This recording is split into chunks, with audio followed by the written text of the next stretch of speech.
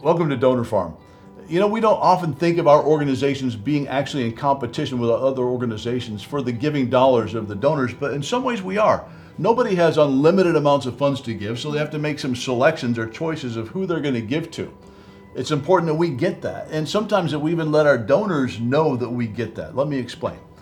Recently, I was in Northern California talking to a gentleman who he and his wife had just made a significant donation to one of our partner organizations, followed it up not long after with another large donation. So I was sitting there talking to him and I said, hey, I understand that you're making choices. There are a lot of places that need money and that you probably care about, and you chose to give this donation to this organization instead of some other one, and I want you to know how much we appreciate that. Nobody has an unlimited amount of money to give. Exactly, and the fact is that they are actually probably giving to more than one organization. There's lots of things people are interested in. For example, they would be interested in their school that they're the alumni of.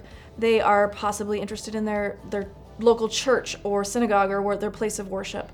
They might be interested in the arts or in an international project that they have compassion for, such as water wells or orphanages.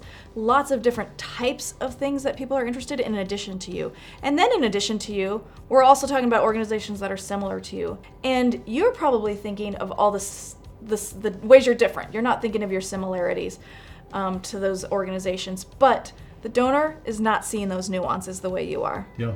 So it is a competition. It's not a foot race. It's not a spelling competition.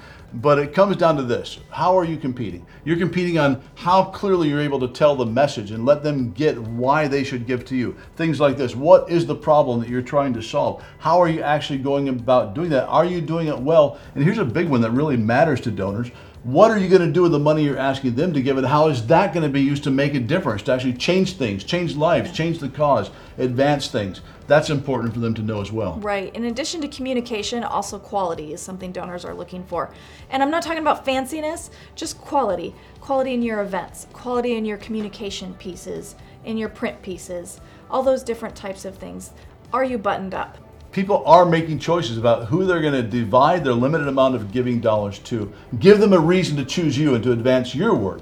And keep coming back to Donor Farm to learn more tips and advice and things that you can use to help communicate your message to people who care about your work and can help to advance you. And when it comes to running a race, if that was the competition, I think I like my chances of being able to beat you. Unless it's a distance race.